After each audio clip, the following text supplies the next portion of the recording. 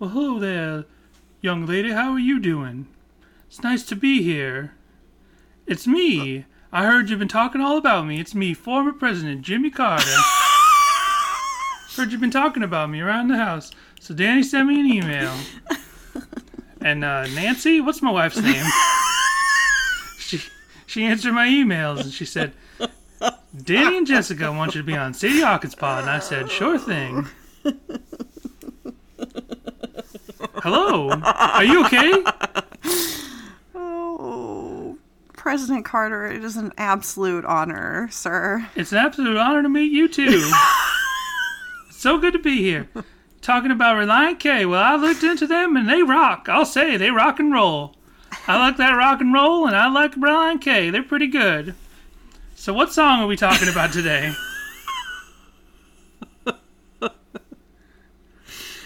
Today we're talking about a song off one of their more rockin' albums, which you should like, sir. 7 years ago. It's called I'm Taking You With Me. Oh, is this about Jesus? I don't know yet. We haven't talked about it yet. Well, let's go. It was my understanding I'm the new co-host. Oh, okay.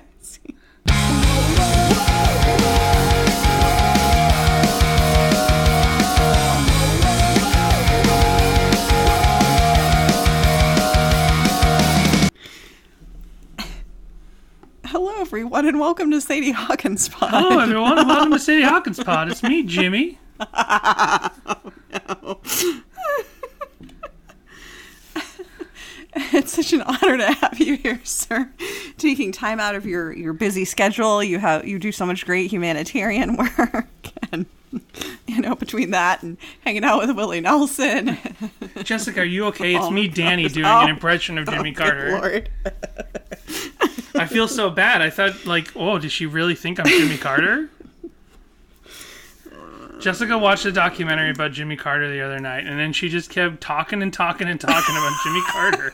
But not just any time was she talking about it. It was like 2 a.m. That was not like 2 a.m. It was 2 a.m. You were still awake. We were just laying in bed. No, I kept going to sleep, and then you're like, and another thing about Jimmy Carter. Great man. Great man. Anyhow, hello, everyone, and welcome to Sadie Hawkins Pod. Hello. We do have top of the show business this week. All right. Do you have anything you want to talk about? Just how you doing? How's it going?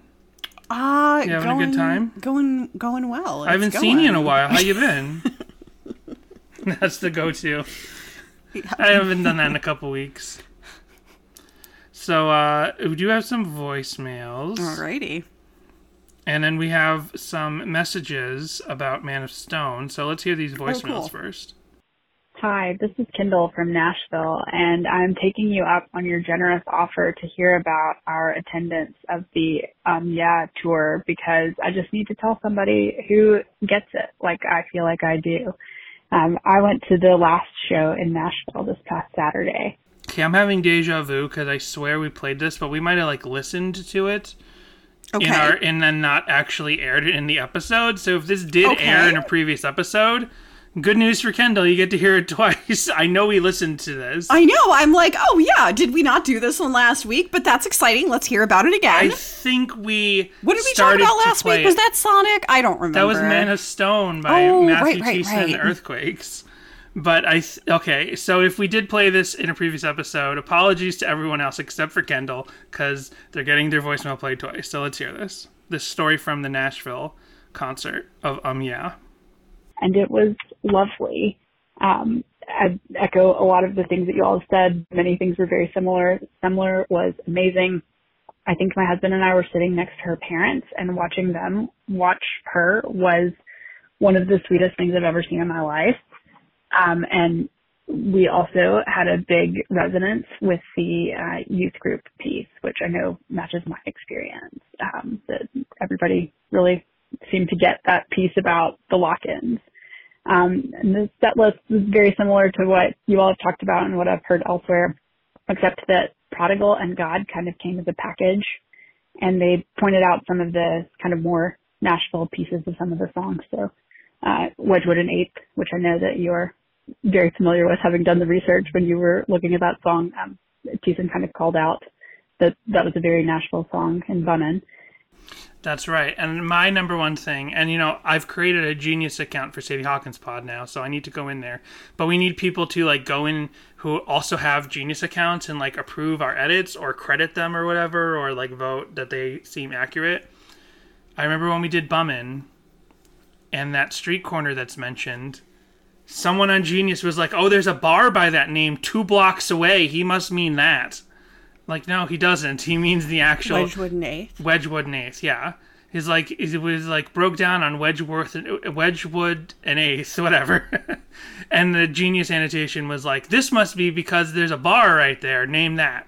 Like a block and a half away. No. Name Bummin'. Bummin'. I didn't say it's not Bummin'. I was kidding. I just meant the bar name. The bar's name Bummin'. No, the bar's name Wedgwood and 8th. Gotcha. But there's not talking about the bar. That's just a coincidence. He's talking about being broken down at the intersection.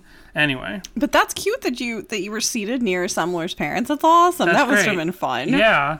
We got lots of information about people being standing next to and standing near friends and family of musicians on the tour, band members on the tour in Sumler now.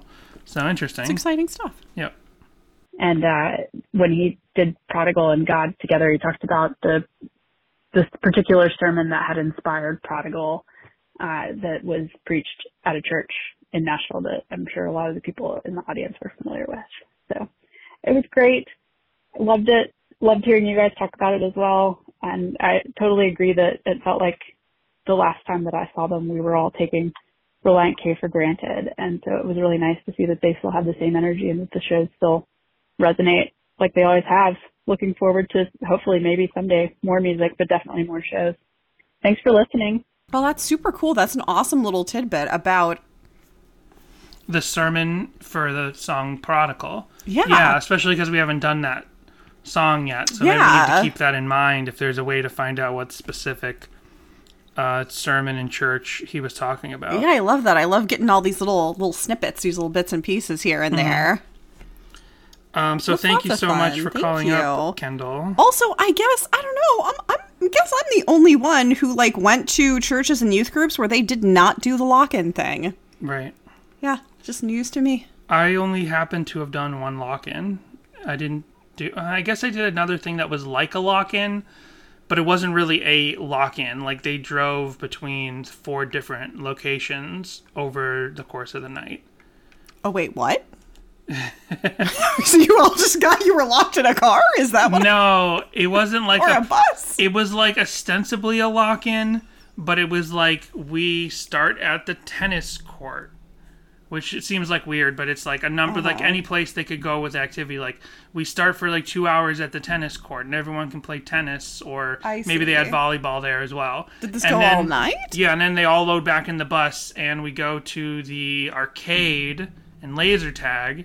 And then they all load a couple hours there, and then they all load back in the bus, and then we went to the roller rink. But by this point, sick. But by this point, I was driving, so I actually just followed between. It's a lot less exciting. Because there were younger kids in the thing. I was probably 18 or 19. Well, now you just made it weird. I guess, but when you're 18 or 19, you're still kind of going to youth group. Yeah, I was. Yeah. Yeah. So, but I could drive. I could have been driven. I could have been driving at 16. I drove to youth group. Yeah, I got my license at 16, so I was driving my friend and I to youth group every week, and so yeah. Yeah. But we didn't do a lot. I don't know. So I was eventually able to be like, I could like sign out, and it wasn't a church. It was like, I'm done. Just a church I visited. It's just a situation I visited. It wasn't a church I attended. I'm just thinking that's the only other thing like a lock-in I did. But then the other one, I don't see how that's weird. It's just I was visiting a church. Why would you want to be stuck with people you don't know every night? Because we have to do the arcade and stuff. I don't know. Oh, that's a very good point. I meant, like, why would you? Because you knew that the arcade was going to be involved. Oh, I knew okay, like two people there. Sorry, that's just my like social anxiety getting the better of me. Like, wait, so you don't know all these people? You don't hang out with them on a regular basis? Why would you want to go to this? I see. You had like 2 friends there, and you could go home when you wanted to. Right. So understandable. Exactly. And I had work the next day. Is this when you and Matt Thiessen were working at Wendy's? Right. I'm trying to think. It was probably, I guess I just finished senior year. So I wasn't like, so it was really like the tail end of like going to a youth group. Probably I also went because it's like, oh, I get to do this thing, and I probably don't have much more time to do these sort of things because I'm out of high school now. Gotcha. Right? Like when do you stop trick-or-treating? Like, I think I trick-or-treated right after, like, 17 or something, which seems late. Yeah, but, I like, totally went nobody at 18. questions. If you look young enough, and I always looked young, like, nobody really questions it. Yeah. You don't need to look like a little kid. There's always, like, preteens and stuff who were allowed, or, like, 16, 17. Yeah, 17. I think that's probably the At 18, I went dressed as a more conservatively dressed version of Janet in her stage show attire from the Rocky Horror Picture Show. Right. And I went trick-or-treating, so... Right. I mean, I wore a skirt and, like, a t-shirt, but still. And another question, when do you stop seeing the pediatrician? Because I think I last saw the pediatrician when I was 18. Right? And that seems old, but, like, technically that was proper. Like, my doctor was a pediatrician through my entire adolescence, and then eventually I was 18, and they were like, okay, you're done here. And I'm like, huh? Because my parents didn't say to me, one day, my pediatrician was just my doctor, Just my doctor. I didn't think this is a pediatrician. But one day, the doctor was like, you're done here now. You can, like, go up to the desk or call in late to the hospital later and get your regular your regular primary care physician. Right. And I was like, what? Because my parents didn't, like, tell me this stuff happens, right? That's so funny. But I'm already taking myself...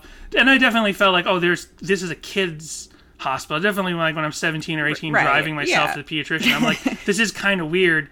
But, I don't know. It was the only thing I'd ever known. As far as I know, he was a doctor. He was my doctor. Right, and then one day I go in and they're like, so you're done here. And I'm like, what? What do you mean by that? It's like, you got to go find a regular doctor now. And I'm like, you are my regular doctor. Right. We moved when I started high school and we saw a family physician. Okay. So we actually, when you and I relocated back to the greater Orlando area, I, like, drove back up to see my family doctor again. So... Right.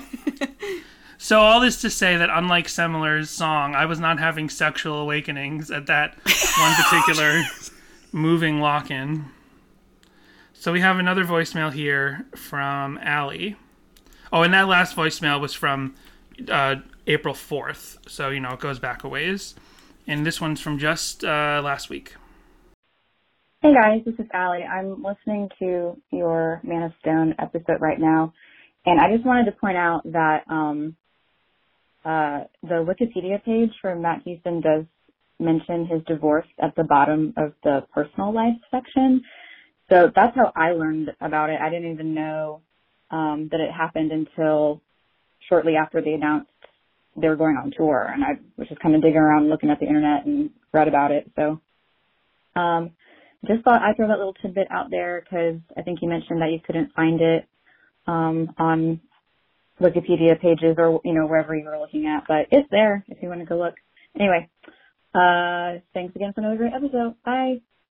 So I won't pretend that I didn't listen to this particular voicemail ahead of time. I did listen to this voicemail ahead of time because I'll see the translations or the transcripts in the email when I know we got a voicemail, and usually I'm just like, okay, it looks like a regular voicemail. I'm going to archive the email and I'll check the voicemail on the show. Well, as soon as I saw that this was about the Wikipedia for Matt Thiessen and mentioning that he had been divorced from his previous wife, I was like, okay, let me see about this. Because, this will feed back into our follow-up from last week's episode, Man of Stone, because I do have more notes from our Man of Stone discussion from Adam Goff, who sent them to us by written message. So, when we started this podcast... Thiessen, and I always got to preface this by, like, I'm not, like, a person who likes to dig into the personal lives of people.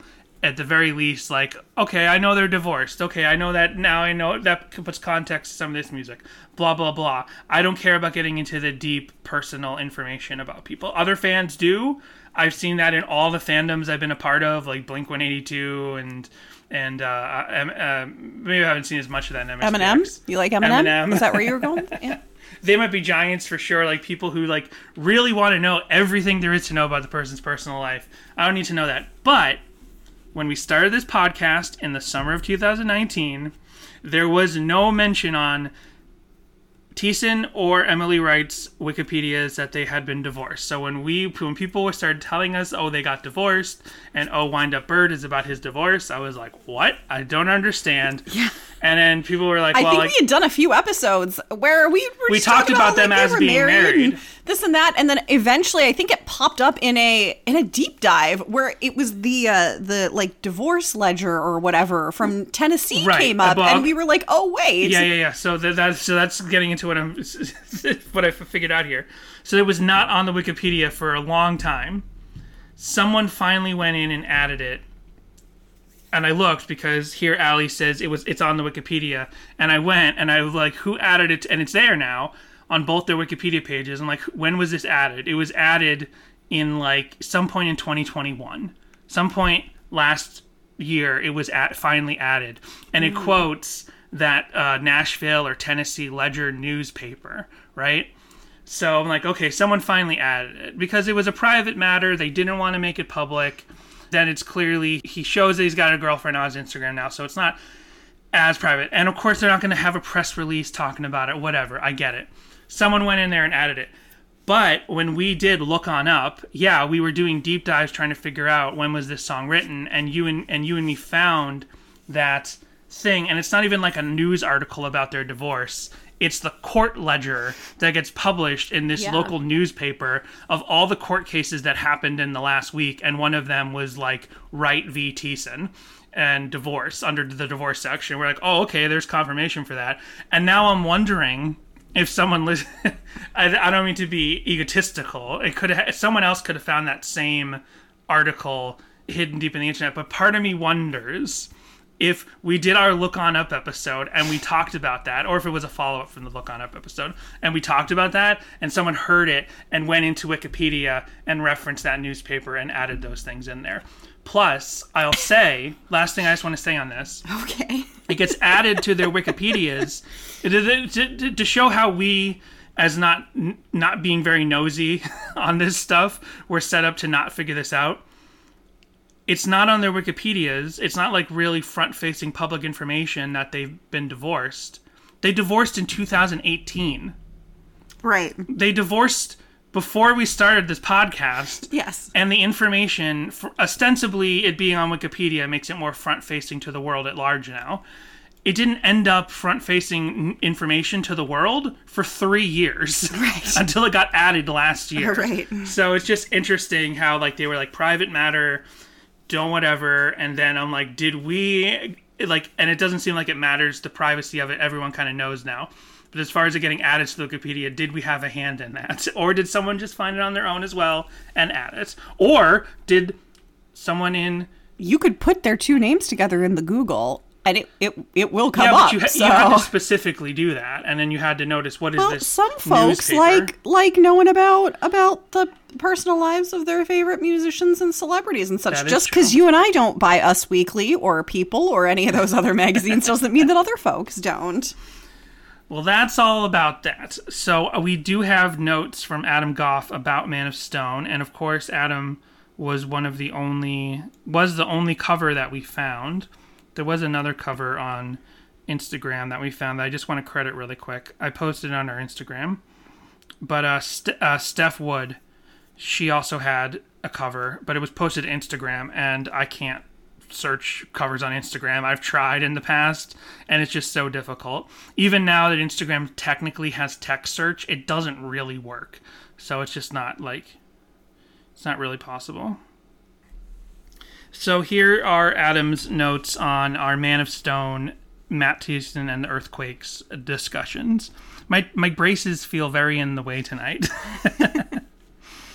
And Adam left these on our YouTube account, on our YouTube posting of this episode, which is the first time anyone's done that. I guess that's a pretty useful way to leave notes on the episodes. I get an email when the message is left in the comments, and that probably helps something. So if people want to start leaving comments in the YouTube uploads of these episodes, please do. I manually upload our YouTube things. It's not part of the Podbean stuff. I mean, I probably could pay some service to do it automatically, but I just generate the video myself and upload it to YouTube. And I don't know why. I'm just like, it's probably a way for like even a couple people find us that way. Whatever. Anyway, I think that might be how our corporate overlord came across us. Oh, maybe. Or our corporate overlord's brother.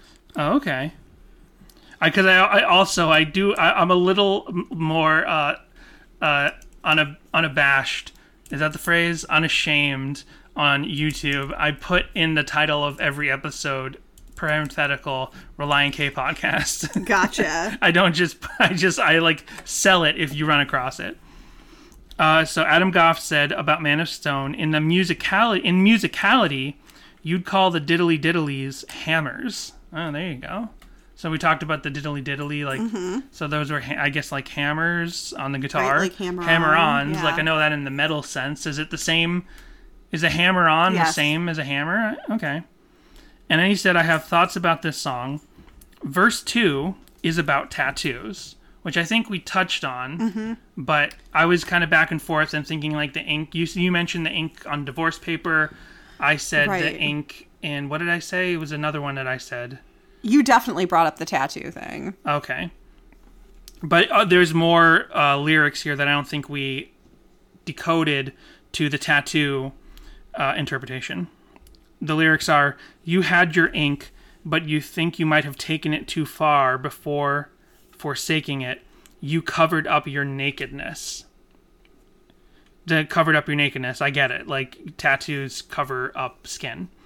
Adam continues, it's about getting a surplus of tattoos, covering your naked skin before getting them removed.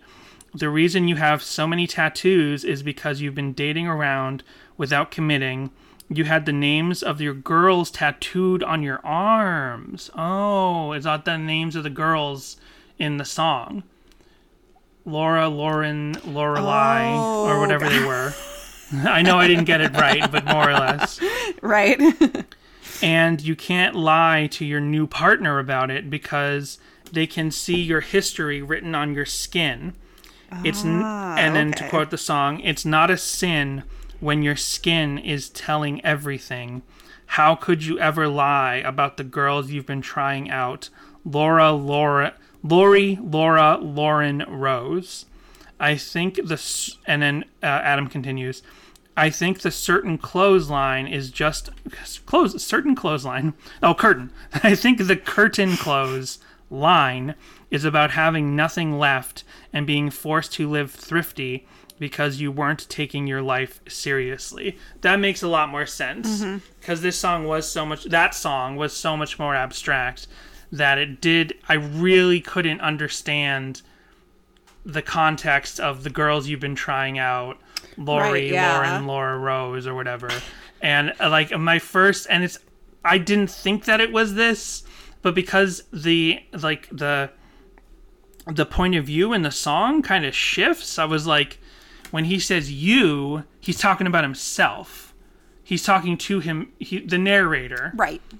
I'm just going to say the narrator, not specifically the lead singer of the band, but the narrator of the song, the voice of the song, says you in the royal sense, apparently, in Adam's interpretation here, which definitely threw me off.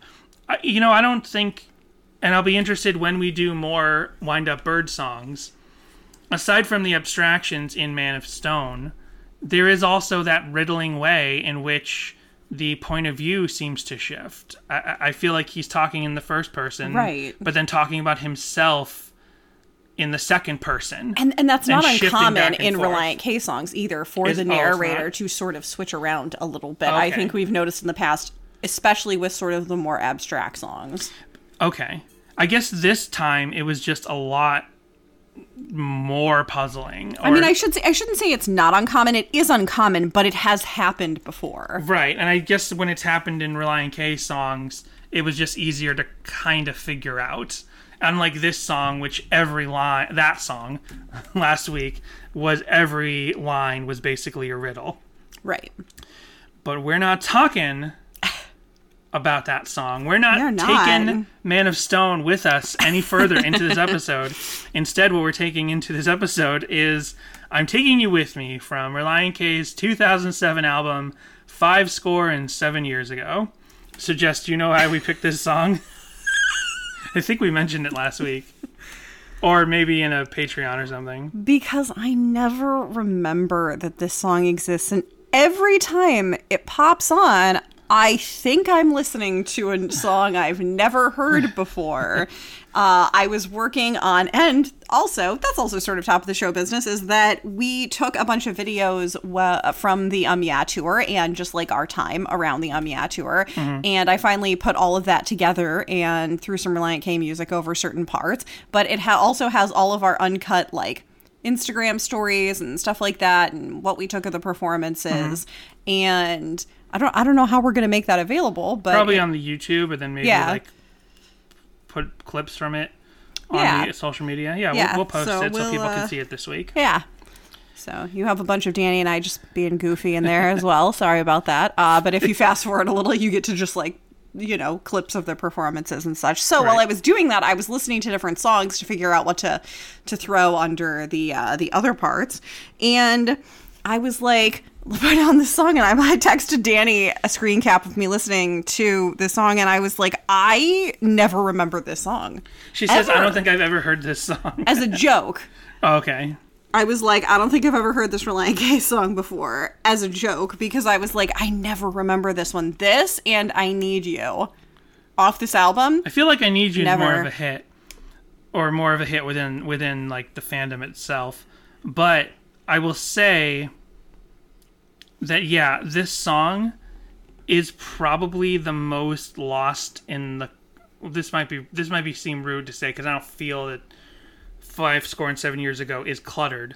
But this is like the most lost in the clutter. You know what I mean? Yeah. The most lost in the rest of the album songs. And as far as I could tell, they've never played this song live. So it does seem to be like this song just kind of filled out the album. And it's not just me, because... this was, again, it's tied up there for like shortest deep dive. All we have are song meanings, and that is it. Absolutely nothing else came up for me for this song. Well, I think this seems to just be an album cut. Like in the classical sense of, we wrote this song so it can exist on the album, and that we don't have any other intentions with this song. Right. I wonder if, like, so, you know, lots of bands have songs that aren't intended as album cuts, but other bands do. Some bands will be like, every song they write is intended to like be part of their catalog and could maybe be played someday. But then a lot of bands will just, like, in the studio, they're like, we need some more songs in here. We need this kind of song to measure out, you know, this part of the track list. We need a slower song. We need a faster song for the bridge between here. Say an album like 5 years ago. Nope, that's the album we're doing this week. Forget Not Slow Down. An album like Forget Not Slow Down doesn't seem to have any fat. I guess that's the idea. Fat. Some albums have fat. But if you're a carnivore, if you like steak, fat's delicious. Fat fills in the flavor and the marbling and all that. But also, fat is the least nutritious, and you just kind of forget it. So this is a song that I can absolutely see certain people really liking, and I have really liked this song a lot, listening to it, like focusing on it, but it is just a song that among all these other bigger songs, especially because this song is so late in the album, definitely a really B-side. Gets lost. And I don't... So I kind of feel like this song sounds like 3 different songs in one. It feels kind of disjointed. Like the chorus doesn't really sound like the rest of the song overall. And I don't know if this was just kind of like you said, just they're just trying to round out the album or something. And saying that, I enjoy parts of this song, just not all of them threaded together, I guess. Okay. Like, the song starts off well enough, and then at 50 seconds in, the chorus kicks in, and I just, like, find it such a jarring shift. Like we're going in one direction, and then we suddenly take a hard right. Mm-hmm. And it's not even that it doesn't sound like Relient K. These sound like different parts of Relient K. It just doesn't sound all together like the same era. Maybe I would say that this sounds like if you put Relient K into an AI, this is a song it would create.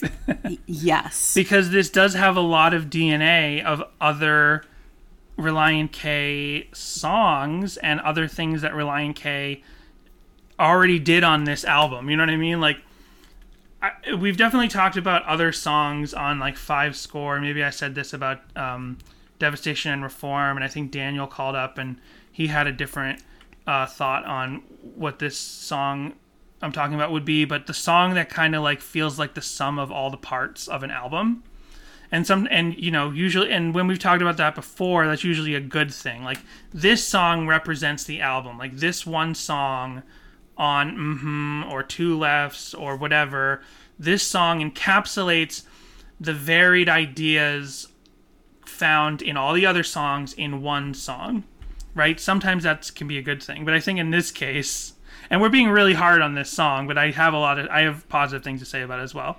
But I think this song is like the opposite version of that. It's just like all the encapsulation of the album into like the version that blends into the background. It's like a blue shirt on a blue wall. It's like this song sounds so much like this album that it fades into the background, and it always has for me. I'm way more focused on it now. Like I feel like I know this song better now than ever before.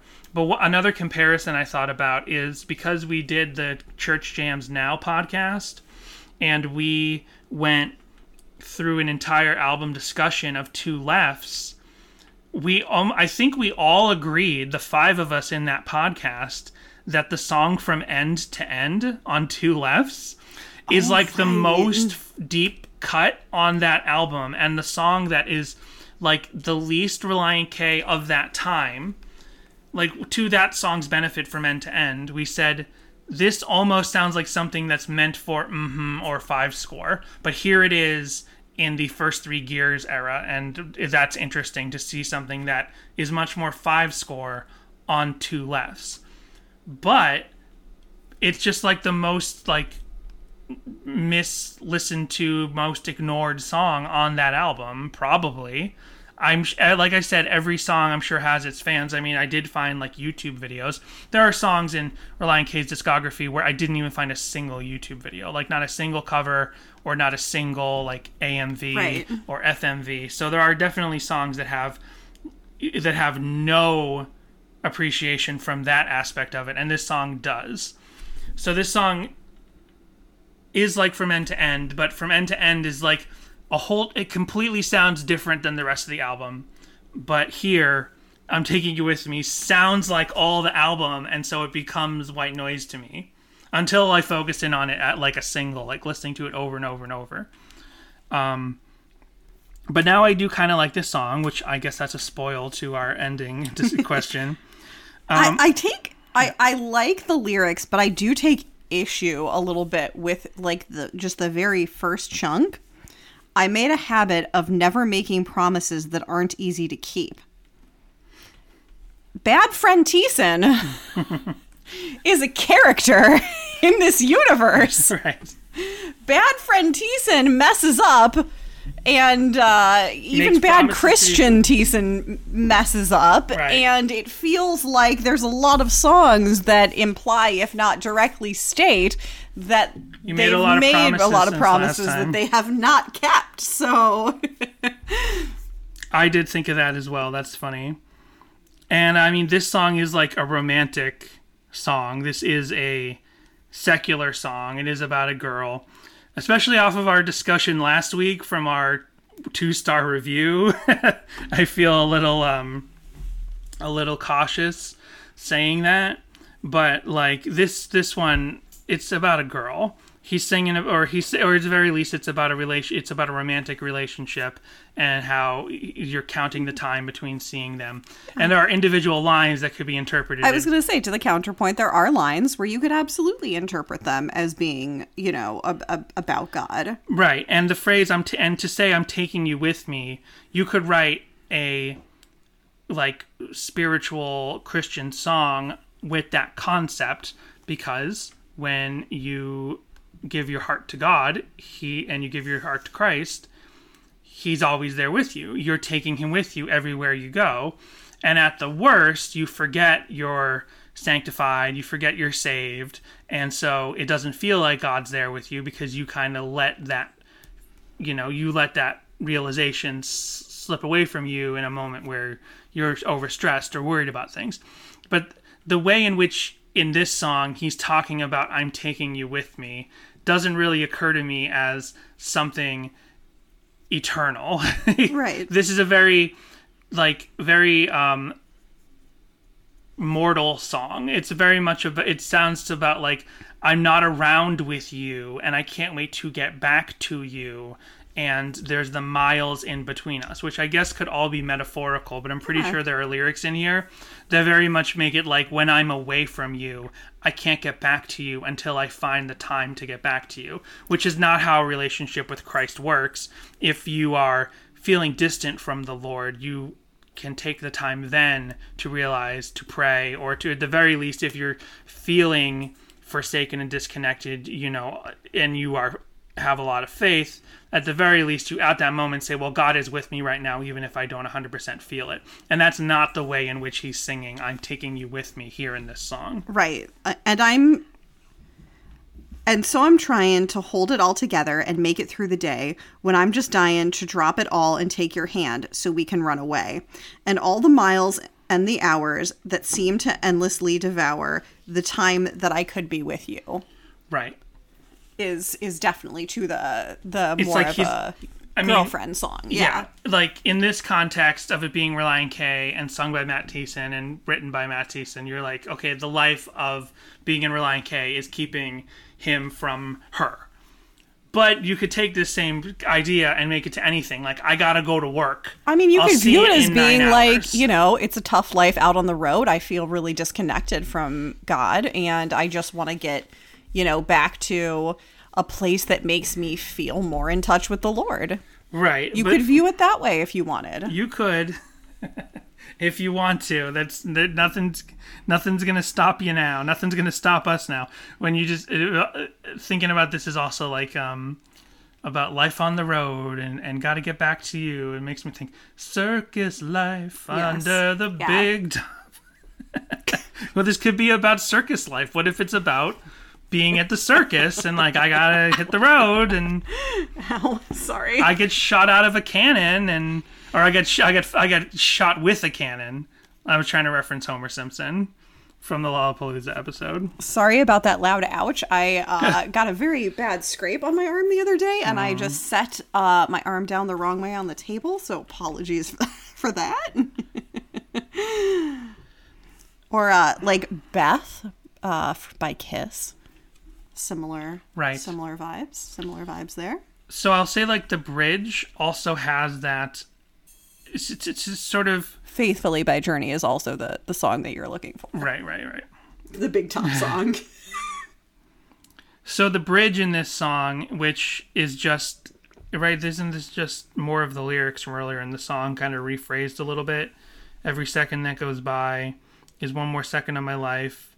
Oh no, these are slightly different lyrics, but it's very focused on one particular theme. But then musically, the bridge does that ba ba ba ba. It does the must have done something right thing. Right. This is like a slightly less poppy, more rockin' must have done something right bridge, which just kind of sells to me. It's that Beach Boys kind of thing. Yeah, the Beach Boys thing. But the bridge to this and the bridge to must have done something right, they sound so similar. I mean, must have done something right. I mean, whether you like that song or not, you know.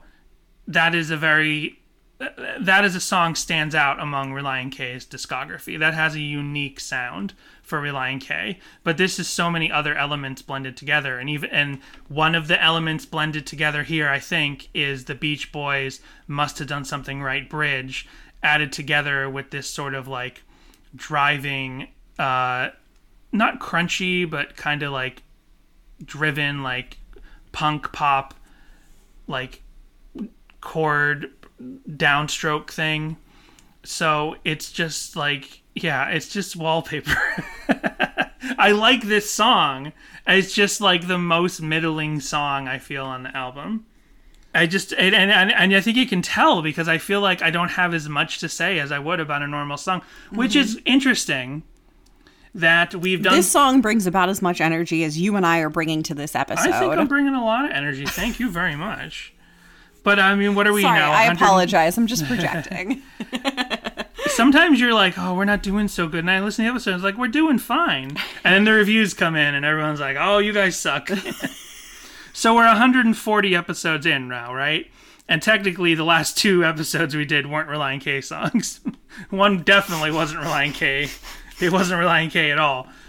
Oh, and then we did the Deathbed episode. So out of like 138 Relient K songs we've done, it's interesting to get to one where I really don't feel super positive about the song, but don't hate it. Because, like, I don't like Local Construction. I really don't like Local Construction, but I also know that's me because I see the fans of that song, which now include John Schneck. He's talked about liking playing that song. I think he talked to us about it when we talked to him outside of the Boston venue, that he likes playing that song. And I'm like, it's a great song. I know a lot of people like it. Fun. But, you know, I can say I don't enjoy Local Construction, but I understand that other people do. But then I'm Taking You With Me is just so gray. It's just so there, and I'm sure some people out there like it, but I just don't have a ton to say about it. So, but it's interesting after 137 specific Relient K songs to actually be coming back to this sort of blasé feeling. It's interesting that, you know, this is a band that where, like, everything they, you know, by statistically everything Relient K releases is pretty on pretty above par. Above par. Well, yeah. I was like, technically you want to come in under par, but it's different par. I see what you're doing there. Well, there are at least 27 people over on Song Meanings who have feelings about this song, so we'll get to some of them after we take our break. Okay. We just want to take a moment to thank you for listening to Sadie Hawkins Pod. Whether you've been listening for a while or this is your first time, we want to hear your thoughts on this episode, your corrections, and your Relient K memories at our voicemail line, which is 402-95-SADIE. And if talking on the phone isn't your thing, because I know it's not mine, and whose is it really, you can send us an email to sadiehawkinspod@gmail.com, or visit our socials at Instagram and Twitter, which are both at Sadie Hawkins Pod. While there, you can also see the visuals we discuss on the podcast each week. You can also visit sadiehawkinspod.com for easy access to all these links, as well as to our merch store for shirts, mugs, stickers, and more. We also want to thank our patrons at patreon.com/sadiehawkinspod, who include Isaac, James, Kendall, Josh A., Timothy, Daniel, Jay, Eric, Joel, Connor, Michael, Samantha, Jimmy Eat Pod, This Might Be a Podcast, Tucker, and Brady. Join our Patreon now for 2 monthly bonus episodes, our entire backlog of bonus episodes, which include reviews of the K is for Karaoke songs and chapters of the complex infrastructure known as the Female Mind Book. You'll also get stickers, guitar picks, and a special Patreon exclusive shirt when you've donated a lifetime contribution of $60. Ooh, that sounds like fun. Where can I sign up again? At patreon.com/SadieHawkinspod. If you want to be a patron of the arts, the fine arts, the podcast arts, there's one place to go. SadieHawkinspod.com/ oh, wait, no, that's not it. I'm sorry, I panicked. So yeah, this week, I kept thinking as I needed to do my deep dive, I'm like, right, I need to do my I Need You deep dive. Oh, yeah. Yeah, I definitely conflate these two when I remember that either song exists. Well, there are so many songs there's so many words.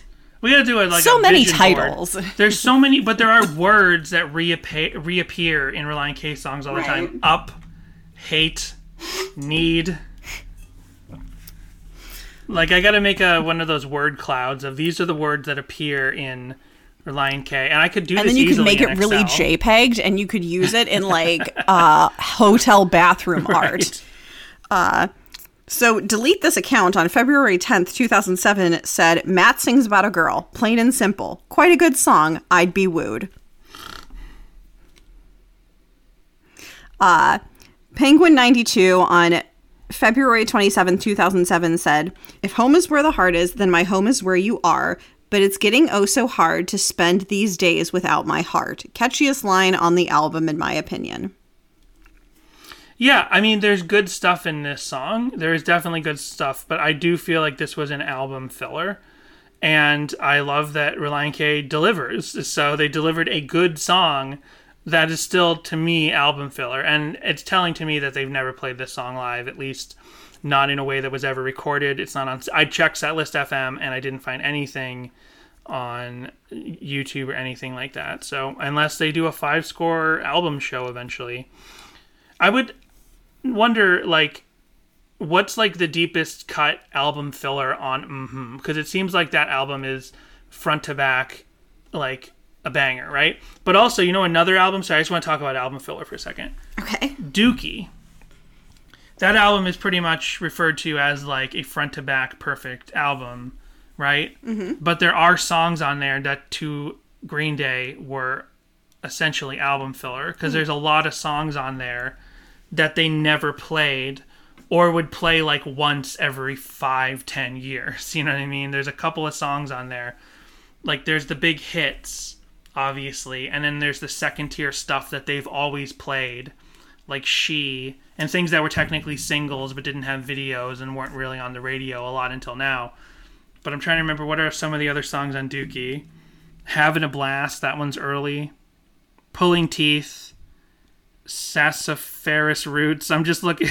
Animus Sleepus, In the End. Like, these are songs that, like, they didn't play when Dookie came out, and they didn't play for a long time until, like, Dookie-specific shows happened, basically. So, like, now I'm thinking, like, you know, an album that's perfect, like Dookie, has songs that the band just kind of wrote to fill in the album. Like, they had no big intention of playing those songs live. So, I mean, I'm actually, now that I think about it, is like 5-score maybe the album that's been played live the least? Maybe Collapsible Lung in 5-score?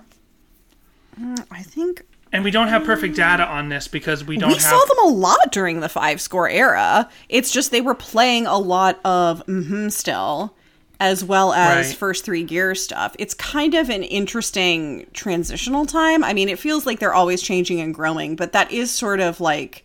Yeah, I'm not sure. I mean, we've definitely heard them play a lot of 5-score songs live before. I'd have to look at the list, but now I'm wondering if even on 5-score, is of the albums they played, like, other than Collapsible Lung, is 5-score the album that they only played those couple of singles and they didn't play any deep cuts. Like, because even Air for Free...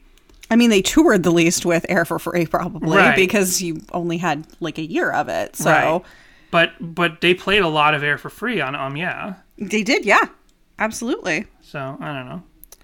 Well, R.K. Elay on March 6, 2007 said, after so many recent songs of saying, I suck at relationships, Maddie is finally in love. Aw. So a lot of, these first three commenters have been like, hey, this song is about a girl.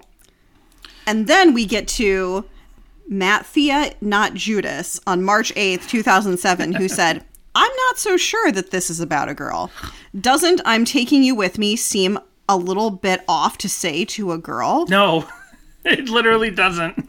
A lot of people get mad when they hear this, but I think this song may be about God. If home is where the heart is, then my home is where you are. That could just as easily be about Christ as about a girl. Absolutely. The line, I'm literally dying without you here, cinches it too. Songs are up for interpretation, and RK does write songs about girls. I'm just not sure this one is about a girl.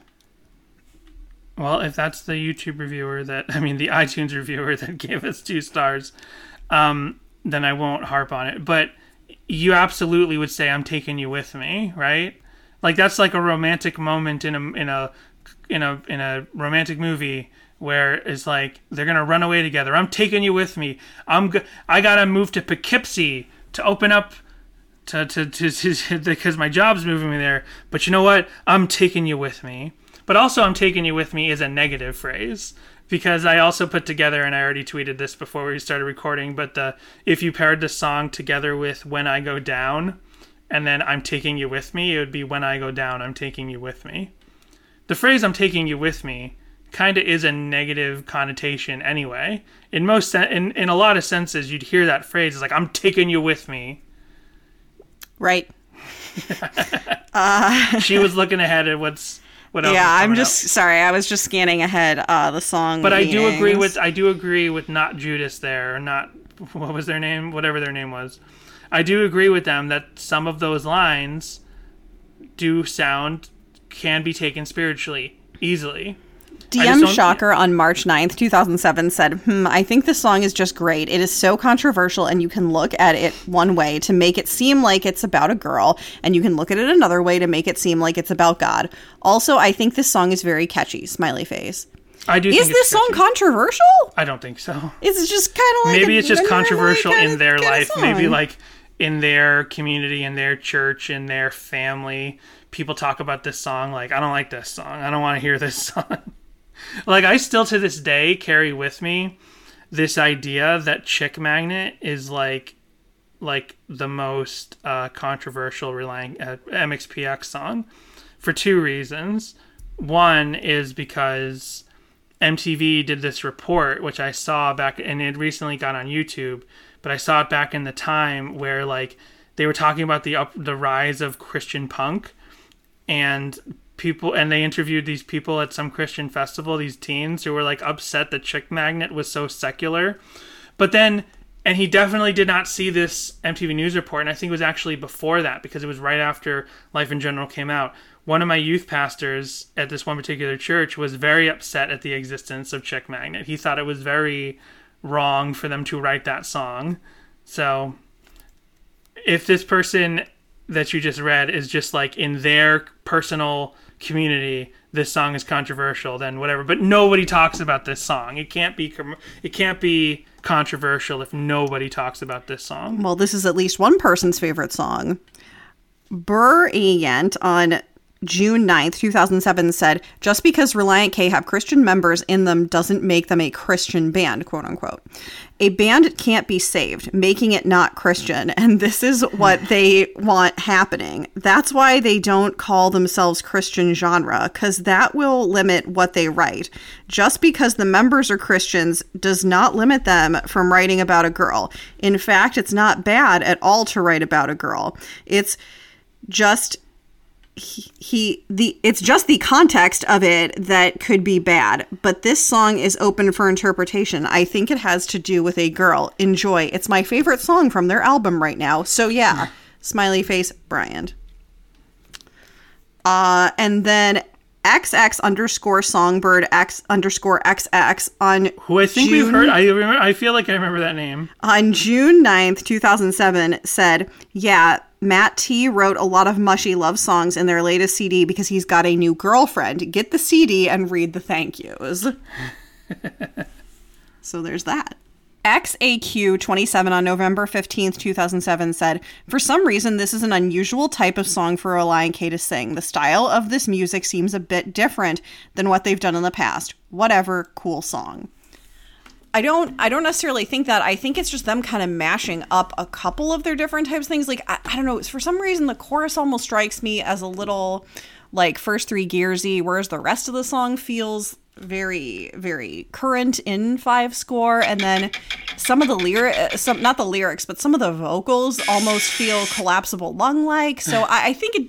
right. There is like we were listening to this song together, and you were like, he is singing so high... almost falsetto that you weren't. I mean, not here. Maybe at the beginning. Look, I'm just going to say it. Controversial opinion. He is singing at the slightly higher end of his range.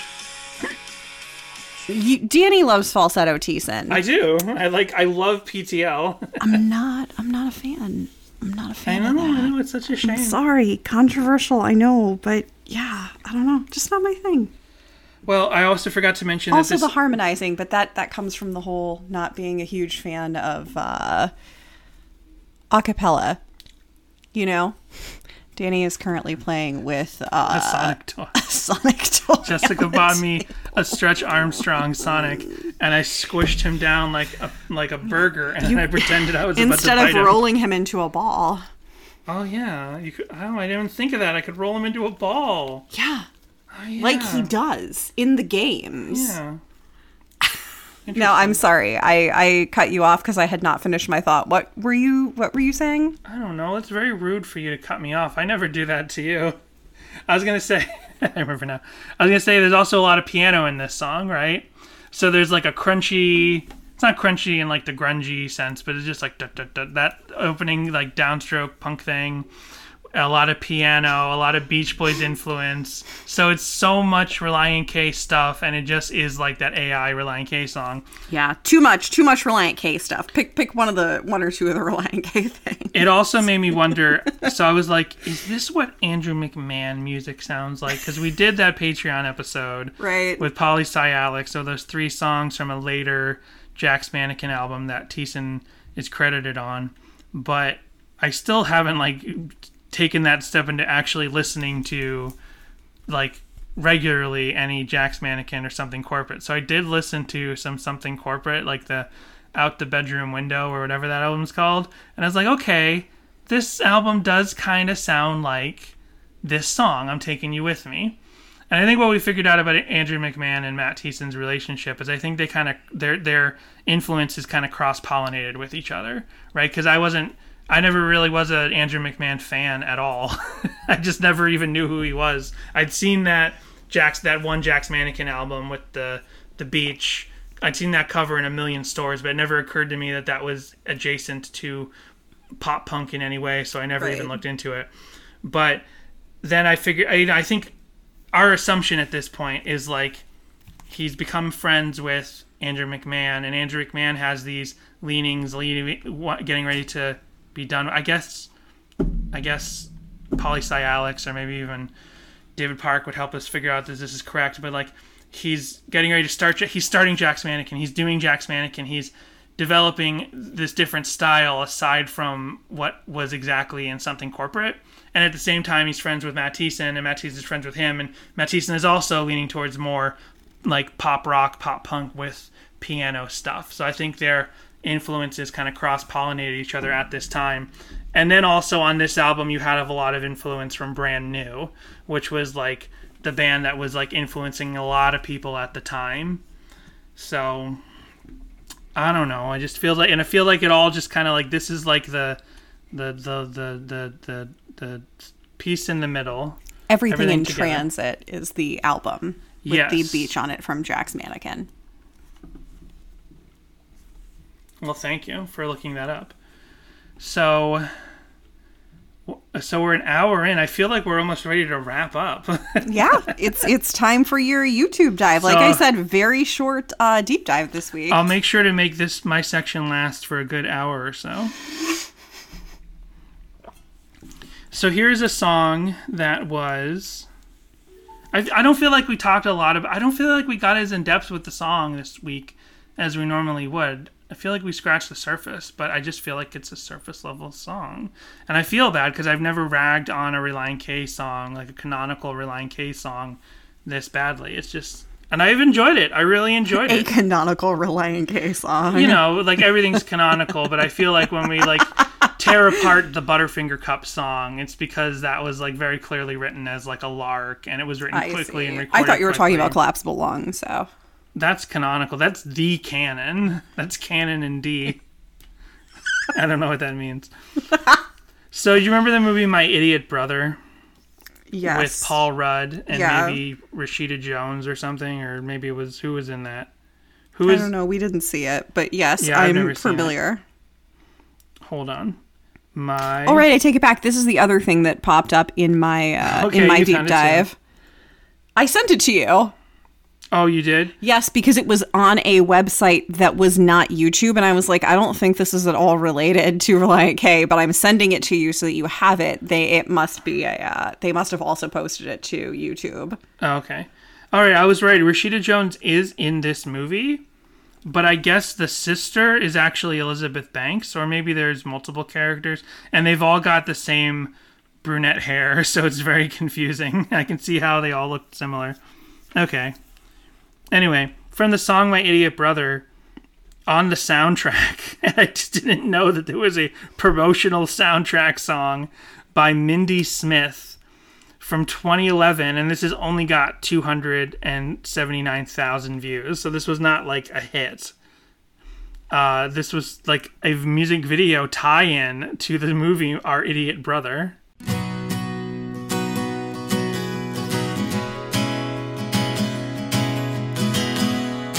Okay, look at this poster. Wait, I can't. I clicked a clip from look at this poster. Look at this poster. It's a teeny tiny little poster on the YouTube. Right. Okay, I did not realize they've that all was got brunette flat hair. The three women sitting next to Paul Rudd. I see. It's very tiny. And I can't because make it's so anyone tiny, out. tell me which one is Rashida Jones. Tell me which one is Elizabeth Banks, and tell me You're which one is some bouncing it. third lady. That one's Rashida Jones. Because I'm not. I know Right that there. I don't know who the other two are. I know Rashida Jones isn't white, but she just looks. They made their characters have the exact same haircut. For some reason, when you said this movie, all I could imagine was the poster for, what is that, Dan in Real Life? The one where Steve Carell is sleeping on the pancakes. Well, he's not sleeping, but he's got his head rested on the pancakes. Yeah, what was this particular subgenre of movies? These like Not Judd Apatow movies. yeah, but these not Judd Apatow pseudo dramas. These Right. dramedies from the Judd Apatow clan. Right. But they weren't meant as like laugh out loud comedies. They were meant as and they weren't meant as like sad dramas, but they were meant as like quirky, slightly depressing genres. Maybe this also shoots out of the mumblecore genre. Maybe movies like My Idiot Brother and Dan in Real Life are like, you know, mumblecore was a thing, and we'll take that idea of like regular life stories, but we'll cast it with all of the Judd Apatow camp Right. to make it look more commercial, and we'll make fun looking posters, but the movies won't be fun. Does Dinner And for... Jeff Who Lives at Home was another one. Right. Does Dinner for I Idiots think or whatever Dinner for that was Schmucks, called? I think, That's is more it. meant as a wild comedy. Okay. Is Our Idiot Brother not supposed to be a comedy? Because it looks No, like it is a comedy. I'm vaguely not saying these remember things that. aren't comedies, but I'm just saying there was this subgenre within the comedy genre of the 2010s where you have outrageous, hilarious comedies, right? Like Step Brothers and 40-Year-Old Virgin, and even some of those movies have more realistic, grounded concepts than others, but they're all meant as like laugh out loud, laugh Right. every scene movies, whereas movies like My Idiot Brother, which I've never seen, and Dan in Real Life and Jeff Who Lives at Home, these were all meant as like take the same cast but make an even more grounded thing, which will have a laugh like every 20 minutes if you're lucky, and you're supposed to like these characters. Right? This was a whole genre of movies. And Our Idiot Brother was one of them, and it had this song. Because Gen Xers needed an outlet to complain about their privilege, Danny. That's why. I didn't know that's what we were getting into. I don't mind talking about that every once in a while, but of course I don't. I talk about it with you all the time, but I just wasn't expecting that to be the... I'm purposely biding time because I'm trying to get back to the video. Here it is.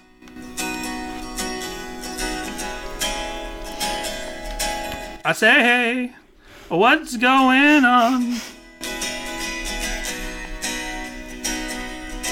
Well, you hot and you cold, not always easy to hold. And You're hot and you're cold. You yes and you know. friend that I have. So I gotta tell you, when I first saw that this song existed, Oops, I thought we were putting it in after and now we're talking. Sorry, I was just making it aside. that's okay. So I'll tell you that when I first saw this song existed, I thought that like the Idiot Brother, because he's kind of like a hippie, would have some like lame song, and that this would be a tie-in to that. Like, here's Paul Rudd's character's lame hippie song. So I clicked the video and I wasn't looking at it, and I'm like, yeah, I was right, this is a pretty bad like 60s approximation like hippie song. Then I looked at the video, I'm like, oh, these are actual musicians. And sorry to Mindy Smith and whoever this guy is, Daniel Tashin. It's a very nice song. nice, Once I I like realized, it. yeah, it's a very nice song, but coming into it with that preconceived notion, I did feel bad. I just don't understand, like, 2011, like, just having a soundtrack tie-in in 2011 feels like really late, especially when it's this kind of movie and this kind of song. It's called, it's just called Taking You With Me. It's not called I'm Taking You With Me. And here's a video of someone inviting a deer into their home. Oh, I've seen this before. He gave him a potato chip. Does this have something to do with Reliant K, or you're No. just letting me know? Oh, I okay. guess they're just like, because you like This is from the Deer Whisperer. I guess they're like, because I've you seen like this, movies yeah. like My Idiot Brother, you'll like this deer, and he gets these couple of potato chips and he backs out. Interesting. It's very Woodland Forest or Woodland Friends. What is that? We still have to do that. Yeah, Woodland Forest. So now we can get into covers because there are no live versions of this song, no kind of alternates or anything like that. Here is the Nightcore, uploaded by sort of under the radar. Oh no, they have 31,000 subscribers. This is Rock Goes Nightcore, so this is a a somewhat popular Nightcore channel, as opposed to like just any random jerk like me just making a Nightcore.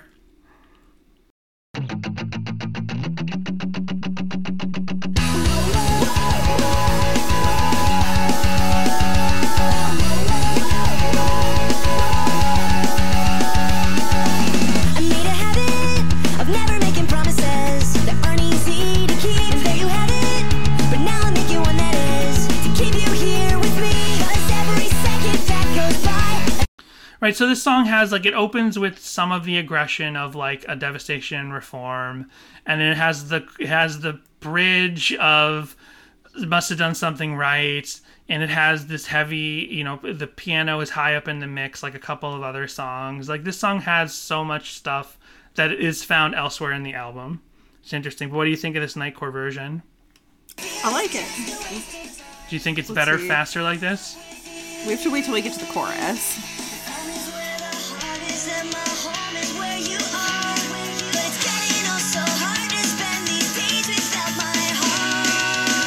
Taking you with me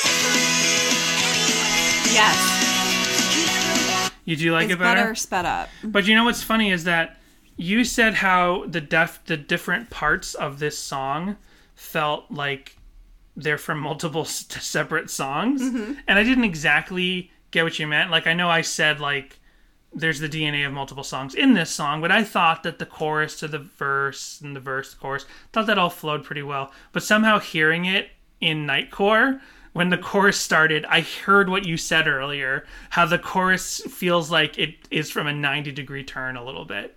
Like, the chorus doesn't exactly feel like it built up from the rest of the song. So here's something we haven't seen in a while. This isn't exactly an 8-bit cover, but it's kind of like that. This is a MIDI cover, and it definitely has whatever, MIDI instrumentation is being put on top of this. It definitely has a video game-like sound. Check this out.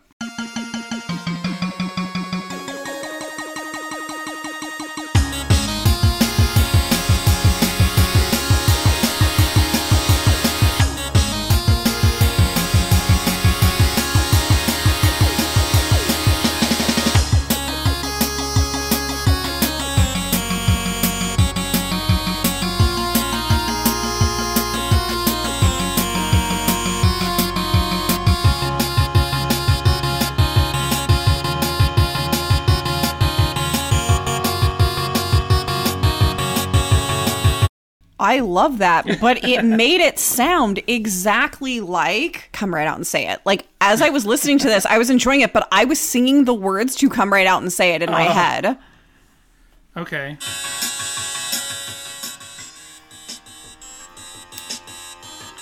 Interesting.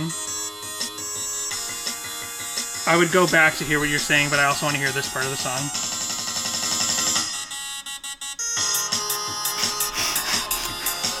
This is great. That's where it lost me. Again, just like the actual song. But the beat's different here. It feels like it doesn't belong in this song. Gotcha.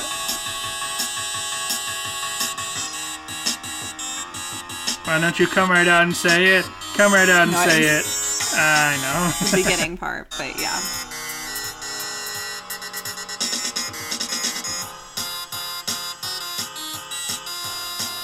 So it's fun. I forgot to say this is uploaded by John Flores. Flores with a Z. Let's see what else here. Oh, here's a wedding performance. And I have something to say about this. A wedding performance, like a wedding band, or No, like they're rocking like the a reception. friend. No, like a friend is going to sing like a classy-ish version of this song that we've seen before. Cool. I don't remember what song, but we saw like there was some song recently where it was like 3 different weddings had like a woman just singing this song to the wedding party. Cool. To the wedding guests and the wedding party. So this is Honest Wandering's version of the song, and I'll have a comment about this. So first thing. Oh my gosh, you're so... Jeez, let it play for 2 seconds, Danny. I will. First thing is, I don't think in the wedding performance it should have had the whoa-oh-ohs. You'll hear it. Maybe I shouldn't give Okay. Maybe I shouldn't be butting in with my notes ahead of time. But they need to do something other than the whoa-oh-ohs and get to the song. Because once she gets to the lyrics, I think it fits very well. But I'm just like, the whoa-oh-ohs don't feel like they fit the tone. Like, you could do a hum or just skip it entirely. But let's check this out. Whoa, whoa, whoa.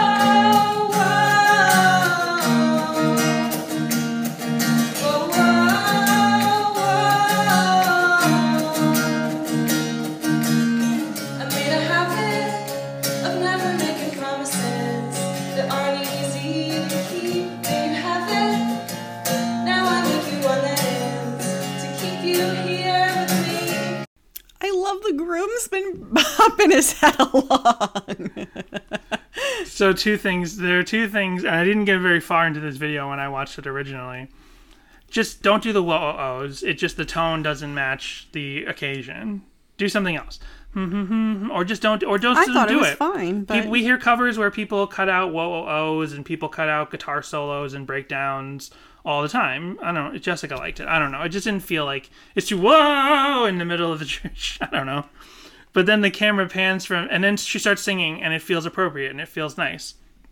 The camera pans over to the bride and groom, and then the best man is there, and he's not bobbing his head like you do to a song. He's standing stock still, right, shoulders back, like he's in a firing line, and he's dancing his head like this, left and right, left shoulder, right shoulder, left shoulder. He's concentrating on just standing up and being the best man he can be. I feel it's just a waste of time if I'm not with you. If home is where the heart is, then my home is where you are. But it's getting all so hard to spend these days without my heart. So I'm taking you with me anywhere that I could ever. You know, and this is also called Pop Punk Wedding Song. I don't even know how I found it. Somehow the algorithm knew I wanted this. Well, it's very sweet and does definitely work in like a wedding context. That's cute. One other thing I'll say about when you perform like pop songs, pop punk songs, rock songs at a wedding, you know, it doesn't need to be 3.5 minutes. You can also cut it down to like the 2-minute version. I don't know. What am I doing here? Armchair wedding. I have no idea. And it couldn't be more clear. I'm dying without you here. Yeah, every second that goes by. I would have maybe slowed it down a little. That's my only note. It would have been. I would have liked to have. No, I just meant I would have liked to have heard like, you know, like a slower, really heartfelt version instead of just like keeping up with the tempo. Right. But it's still lovely. I got a lot of opinions on how people should. Wow, you sure do. People should do songs at weddings. So here, I didn't know that about myself. I'm learning things about myself today. Well, I'm very glad we didn't have anyone do a song at our wedding then, Danny, because you would have had so many thoughts. I just think if you're going to do a wedding at a song... Oops. That's that thing I do. I just switch where... She's over there. She's got an ass in her... What? Danny! My wife's down there. She's got an ass in her... Danny! From Boogie Nights. Danny, we have to beep all that. Remember in Boogie Nights when William H. Macy is Daniel. complaining about how his wife's always cheating on him, and he flubbed the line in real life. He did it like I switched the words, but they were like, that's funny. Well, you're in good company then, I guess, dear. Yeah, I'm just like William H. Macy. Yeah, maybe don't, when we do have children, don't try and don't trust you to set them up in college. I'll be involved in the college tuition situation. Here is Seefert, Seefert, with a very, very nice produced piano cover on SoundCloud.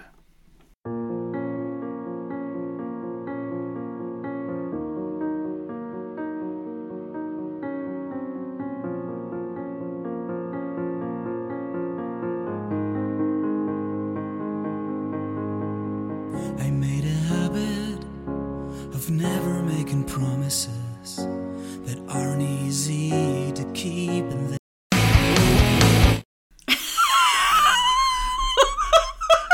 I only ever use Took a turn there. I only ever use SoundCloud, the SoundCloud app, for this podcast. So the Bummin cover that we found like 2 years ago was still in my history, and I accidentally clicked it. Let's go back to that, because now this is how I would want this song played at a wedding. This is actually very nice. when I should have to leave, I hope you know that I'm taking you with me.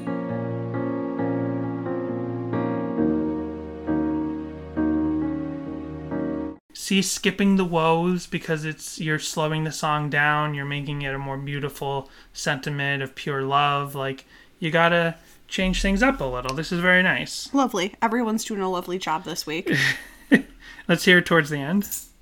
Every second that goes by is one more second of my life. And one more Butters second. in a butterfly. Oh, well, that song comes later. Yes. So it feels like this song kind of is like a catch-all. This is like the junk. Yeah. This is like the junk It's drawer. a kitchen sink. Yeah, this is like the kitchen sink. But all those things also sound negative. A junk drawer. Yeah, but this is like This is like the catch-all. I don't know. Some places, ice cream places, have that kitchen sink one, and it's very tasty. Oh, okay.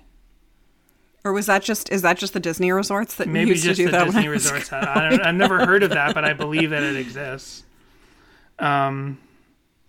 There's a couple other interesting covers here. Oh, and I definitely want to play this one. So here's someone I finally get to talk about after 2.5 years of doing this podcast. Little Red Guitars 2. I've given money to this person, and I'll explain what I mean by that. But this is just a regular old guitar cover, as in a play along in the room while the song plays, while the record plays.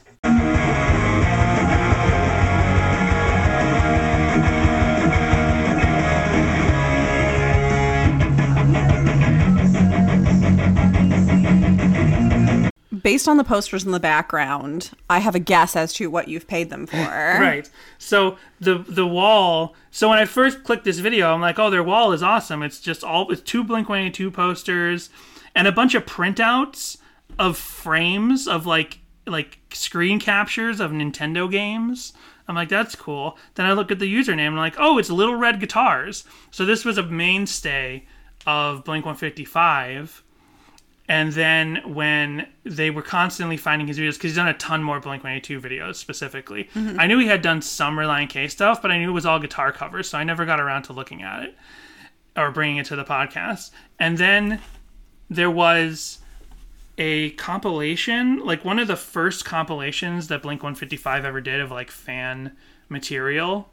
I can't even remember what the theme was, because that's a big thing they do now all the time. They've done tons of compilations of fan covers of all the different songs they've done. But one of the very first ones they did, David Park was going to contribute something to it. Oh, it was the Free Punk Lyrics.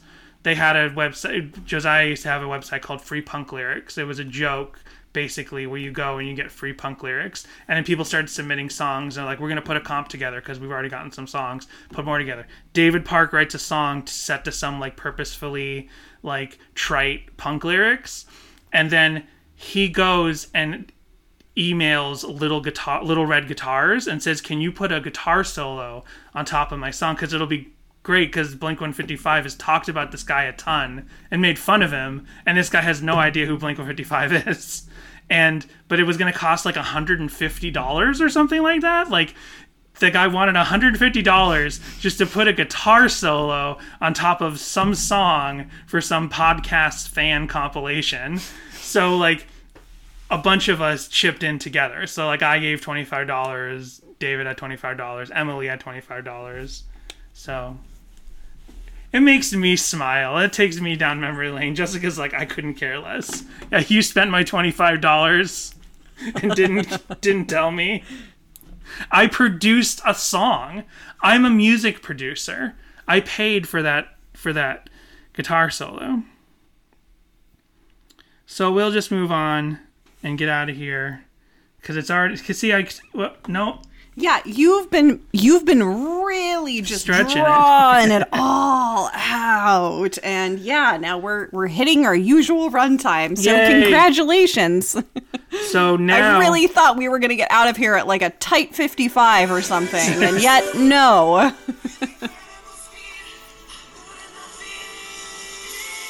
So let's talk about what we're really excited to talk about. What is this? What is this music? This is like an opening. You know how sometimes AMVs have like a little opening intro, that's not the song that the whole AMV is going to be set to. That's what you just heard there. I said but I don't really know that. We have watched enough AMVs where like an AMV itself has like a 5-second theme song, and then it actually gets. That into was the AMV. definitely a werewolf hedgehog grabbing a ring. That's what I saw in the hand. So. This is uploaded by The Diego Movies, and this is I'm Taking You With Me, Sonic and Elise Tribute. And this is something we definitely did not talk about 2 weeks ago. But are you familiar? Gosh, he's got his own little production. Are you familiar with Sonic's human girlfriend from the 2006 game? Excuse me, what? No. What? Oh, no. Oh, no. Why are they running through the, like, Windows background from back in the day? You're right. It's the Windows green field. So this was the 2006 attempted reboot at Sonic the Hedgehog, which failed horribly because they rushed it through and it was unplayable. But on top of being unplayable, it had these decisions aesthetically that they were going to make the universe kind of darker and more real, like Final Fantasy. So they thought a woman in a relationship with a hedgehog was more realistic. So she's a princess. And darker? So she's a princess of this kingdom that Robotnik wants to take over. But what's so funny is Sonic still looks like Sonic in this game. It's not like sometimes when they reboot things like they tried to do with the first design of the Sonic movie, like they tried to make him look more realistic. He still looks like regular Sonic. Just the world around him is more Nolan-esque. Like a more realistic hedgehog? Well, no. But it's just funny when he looks at this princess and smiles and picks her up and takes her from danger, and then they hold hands and lay in a green field. So this became a big like joke for years and years about the like bestiality subplot of this 2006 Sonic game. No, why is his head so big? His head is like bigger than her torso. Yeah. So this is nightmare. But 9 years ago, so in 2012, 6 years after the game. No issue about it. It's just a nightmare. So 6 years after the game came out, the Diego Movies was still rooting for Sonic and Elise, still shipping that bow-legged princess and her blue hedgehog friend. I still can't get over them running through. And guess the who Windows voices background. Elise in the American game? Who? Oh, I thought we were going to hear her talk for a second. Christian Mingle star Lacey Chabert. See, it all comes together. It's all a little universe of Reliant K, Christian Media, Sonic the Hedgehog. Oh, he's rubbing her back. It's so creepy. Even Ninja Turtles didn't go this far. Yeah, like sometimes the Ninja Turtles would kind of hit on April and she was like, oh, you guys, stop this. None of them rubbed her back like that, though. I'm trying to find the one where they like lay in the field. I don't need to see it. I've seen Anakin and Padme lay in a field. Oh, they're it's kissing. Fine. She's kissing Sonic to bring him back to life. And now he's happening. supersonic. See, Sonic just needed to kiss a human girl to go supersonic. Well, I'm so glad I got to bring Sonic back to the table tonight. So then I have a Doctor and Rose shipping video. Doctor Who and Rose shipping video. I think it's mostly... I think it's both Doctors. So this is interesting. Where to this... Well edited. Yeah, to this opening guitar It thing. cuts every time. There's a cut on every dot, dot, dot, dot, dot. So it's Love it. Rose, Doctor, Rose, Doctor, Rose, Doctor, Rose, Doctor. But if you notice, it actually goes, what's the name of Eccleston? It goes Rose, Eccleston, or ninth. I'll say ninth and 10th. Rose, 9th Doctor. Rose, 10th Doctor. Rose, 9th Doctor. Rose, 10th Doctor. So that's a lot of edit. That's a lot of consideration in editing. And it's just footage of Sure. Doctor Who. What were you gonna say? And then it's just footage of Doctor Who. I'm doing that thing where the wrong nouns come out at the wrong time. Sure. I was trying to say Doctor Who, and I said Blink 182. Gotcha. You can see how they both kind of rhyme. So yeah, So you see how they get stuck in my brain that way. understandable. And then tying it back into other recent events on this podcast, we have another shipping video. Oh, nice. It's Twilight. And I love this aspect ratio where they took the For widescreen. Esme and Jasper, that's a weird pairing. No, it's and this is from 12 years ago. This is Edward from and Bella. 2009. So just 2 years after this album, Sure. and then a year after the movie, Right. they're already editing this together.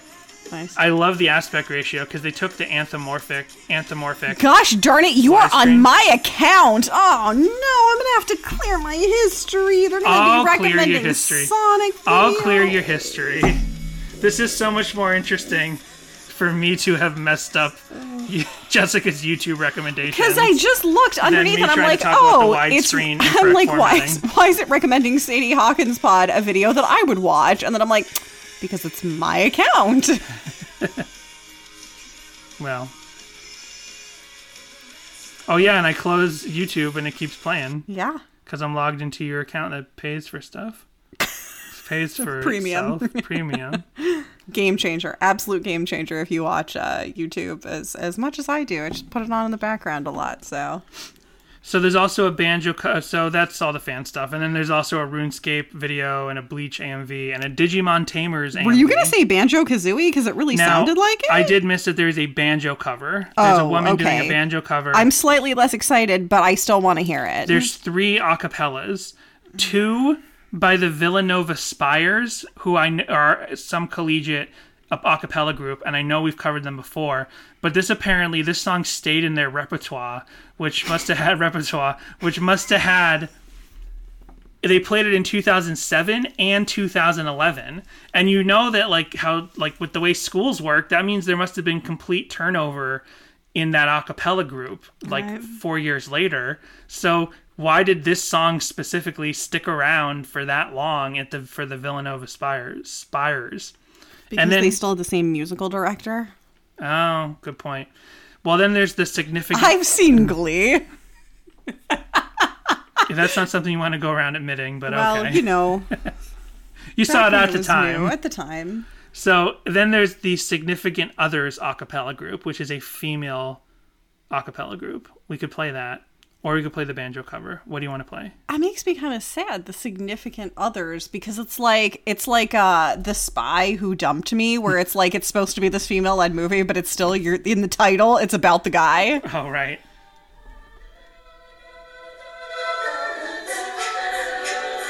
They're all wearing the same, little black dress. Yeah, that's what you do in chorus. Were you never in chorus? I was in chorus. Oh, You know I can't sing. Every was in multiple choruses Every time I try growing to sing you up. the bars of a song to help me figure out what song it is, you're like, I have no idea what you're singing.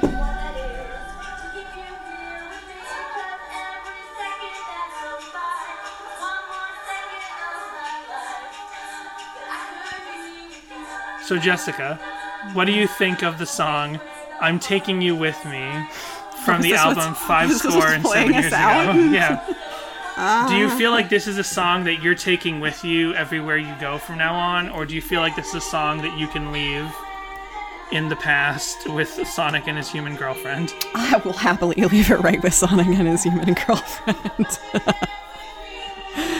I would say I like this song now that I've listened to it and retained it. I like it a little less. I'm Oh, really? sorry. Yeah. And I'm the opposite. I definitely like this song a little better, even though I have, been so mean to I it don't know this whole why you time. sounded surprised by my answer. I don't know. Because I definitely enjoyed this song more for being a kind of for being all the things that I've already discussed it being, I did enjoy it listening to it over and over. I kind of got it into my head a little bit more, and I liked it a lot more. But, you know, these are the ways things go. I don't know. Oh, the significant others, they're in like a sorority. The Sigma O's. I get it. Oh. All right. Let's see what else the significant others. No. Oh, they're still going. Like, this video is from 12 years ago. Yeah, but then I noticed it is definitely still going on. Yeah, in the but they're still background. going. No, I mean, the Significant Others acapella still has an active YouTube, and I will subscribe you to them right there. Oh, please do Now not. you, Jessica, are subscribed. He did it. He actually did it. They have sung 2 days ago, they sang Jesse's Girl by Rick Springfield. They had a Katy Perry medley, a Katy Perry medley. They had Valerie by Amy Winehouse, Traitor by Olivia Rodrigo, hundreds and hundreds and hundreds of YouTube videos. 6 years ago, they played Everywhere I Go by Five Iron Frenzy. Oh no, Everywhere I Go. That's an Amy Grant song that the Five Iron Frenzy covered. Is this the Amy Grant song? No, it's by Lissy? I don't know. Who cares? Whatever. I don't know, Jessica. Oh my gosh, where are we cutting in there? You didn't give me an out. What the hell was that? This episode just kind of fizzled out. Oh no. Thanks very much, fizzled everyone. in too. Thanks so much to our special guest, former President Jimmy Carter. Oh yeah, Jimmy, come back in here and help us out of the podcast. Oh no. I don't want to go anywhere near that microphone. You guys are weird. This is a terrible Jimmy Carter.